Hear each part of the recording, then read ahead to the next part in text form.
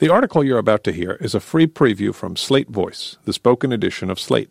If you'd like to listen to a daily selection of the magazine's best stories, handpicked by our editors, join Slate Plus. Find out more at slate.com/voice. Remember crack Mayor Rob Ford? His meaner older brother could become Ontario's premier on Thursday. By Chris Berube. Though American voters have managed not to elect more populist right-wing businessmen with legal trouble so far this year, the same may soon not be true in its neighbor to the north. In Thursday's Ontario elections, Doug Ford, brother of infamous Toronto Mayor Rob Ford, could become the second most powerful politician in Canada. If you need a refresher, Rob Ford was the mayor of Canada's largest city from 2010 to 2014 and became an international media sensation after news broke that a secret video existed of him smoking crack. When Rob became sick from cancer during his re-election campaign, his elder brother Doug ran in his place, taking up the mantle of Ford Nation, a populist political movement that mirrors America's Tea Party in right-wing outlook and ferocity. During the Rob Ford administration, Doug had been everywhere. A city councilor, he was often at his brother's side, boosting the mayor's pledges to cut government spending.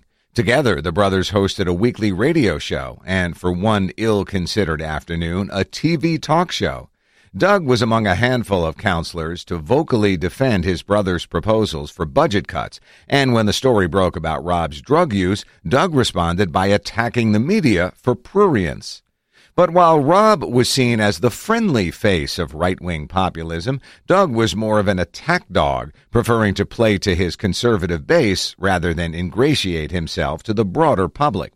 On the city council, he denounced all forms of government spending, including libraries, a stance that led him into a public fight with Margaret Atwood. He pushed for flashy business deals, including never-realized corporate partnerships to bring an NFL team to Toronto. He told the father of an autistic child to go to hell after a group home opened in Ford's district against his wishes. In the end, Ford finished second in the mayoral race with 34% of the vote. His return to prominence has been sudden. The Ontario Progressive Conservative Party came into the year with a commanding head start in the polls. Its leader, Patrick Brown, ran a moderate campaign promising a return to centrism. But in late January, he was accused of sexual misconduct by two women and was forced out. With the election just months away, the party held a snap leadership contest, and Ford used name recognition and his loyal base to narrowly beat out an establishment candidate for control of the party. So far, he's run the campaign everyone expected he would. Instead of speaking to the media, Ford's team hired a staffer to post TV news-style reports straight to the campaign YouTube channel. Ford spent plenty of time denouncing things he didn't like, but didn't release a detailed platform until last week.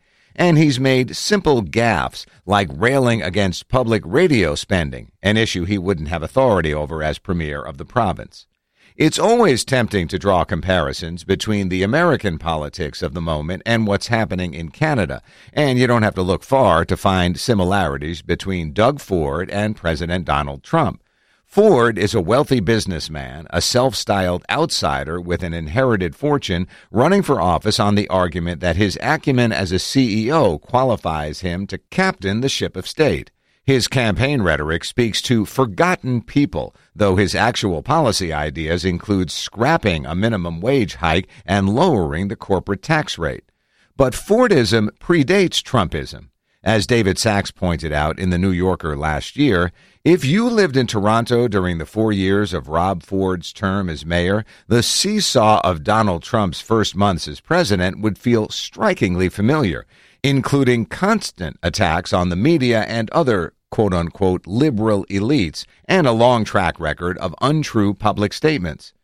One parallel that deserves particular attention is how Trump and the Fords emerged not out of a dire economic moment, but from an apathy toward career politicians. The current Ontario Premier, Kathleen Wynne, has overseen a low jobless rate and championed progressive causes like a $15 minimum wage and a pilot project to test out a universal basic income. But she's desperately unpopular. Last fall, she had a 17% approval rating, the lowest in the country. Some voters say she's insincere. Others cite homophobia and misogyny, since she's the first lesbian premier. But the biggest factor is her party's longevity. The Liberals have been in power for 15 years in Ontario, which, as pollster Lorne Bozinoff pointed out, is long enough to make everyone mad at some point, whether it's unions the government has fought or small business owners affected by the minimum wage hike. Lagging in third place, Wynne actually conceded defeat last week, urging voters to ignore her role as party leader and focus on the good qualities of local Liberal candidates. The New Democratic Party, traditionally the left-of-center third party in Ontario, now finds itself the only thing standing in Ford's way. Its leader, Andrea Horwath, is not known for her charisma, but she has the best approval rating of the three leaders. The party has argued that its strongest policy ideas, such as subsidized prescription medication and more affordable daycare, have been pilfered by the Liberals, which weakens the argument that the party is a fringe option. The open question is whether Ontario has moved past the most recent time the NDP formed government. Inheriting a recession in 1990, it embraced austerity, and many public sector employees had to take mandatory unpaid days off.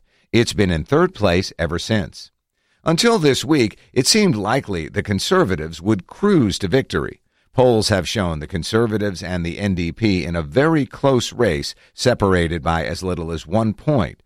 But vote splitting between Wynne's and Horwath's left-leaning parties means Ford's Conservatives are expected to win a lot of three-way races. The CBC poll tracker shows the Conservatives with an 89.7% chance of forming a majority government as of Wednesday. There's a realistic chance they lose the popular vote and still win the election in a walk. But a last-minute twist in the race complicates Ford's whole argument, and the timing of this twist would make James Comey blush. On Monday, news outlets reported that Rob Ford's widow filed a $16.5 million lawsuit against Doug Ford, alleging he mishandled the family business and has been negligent in his stewardship of her family's inheritance. Ford denied the claims and suggested the lawsuit is extortion. The suit radically undercuts his two main selling points, the family name and his ability to run a business, even if there's not enough time to litigate it. The scandal could be an earthquake that destroys the Ford political dynasty. Or it could be another in a line of scandals that Ford survives, like the Globe and Mail investigation into whether he was a drug dealer in the 80s that would have wrecked another politician. Thursday's election will show whether that trait runs in the family.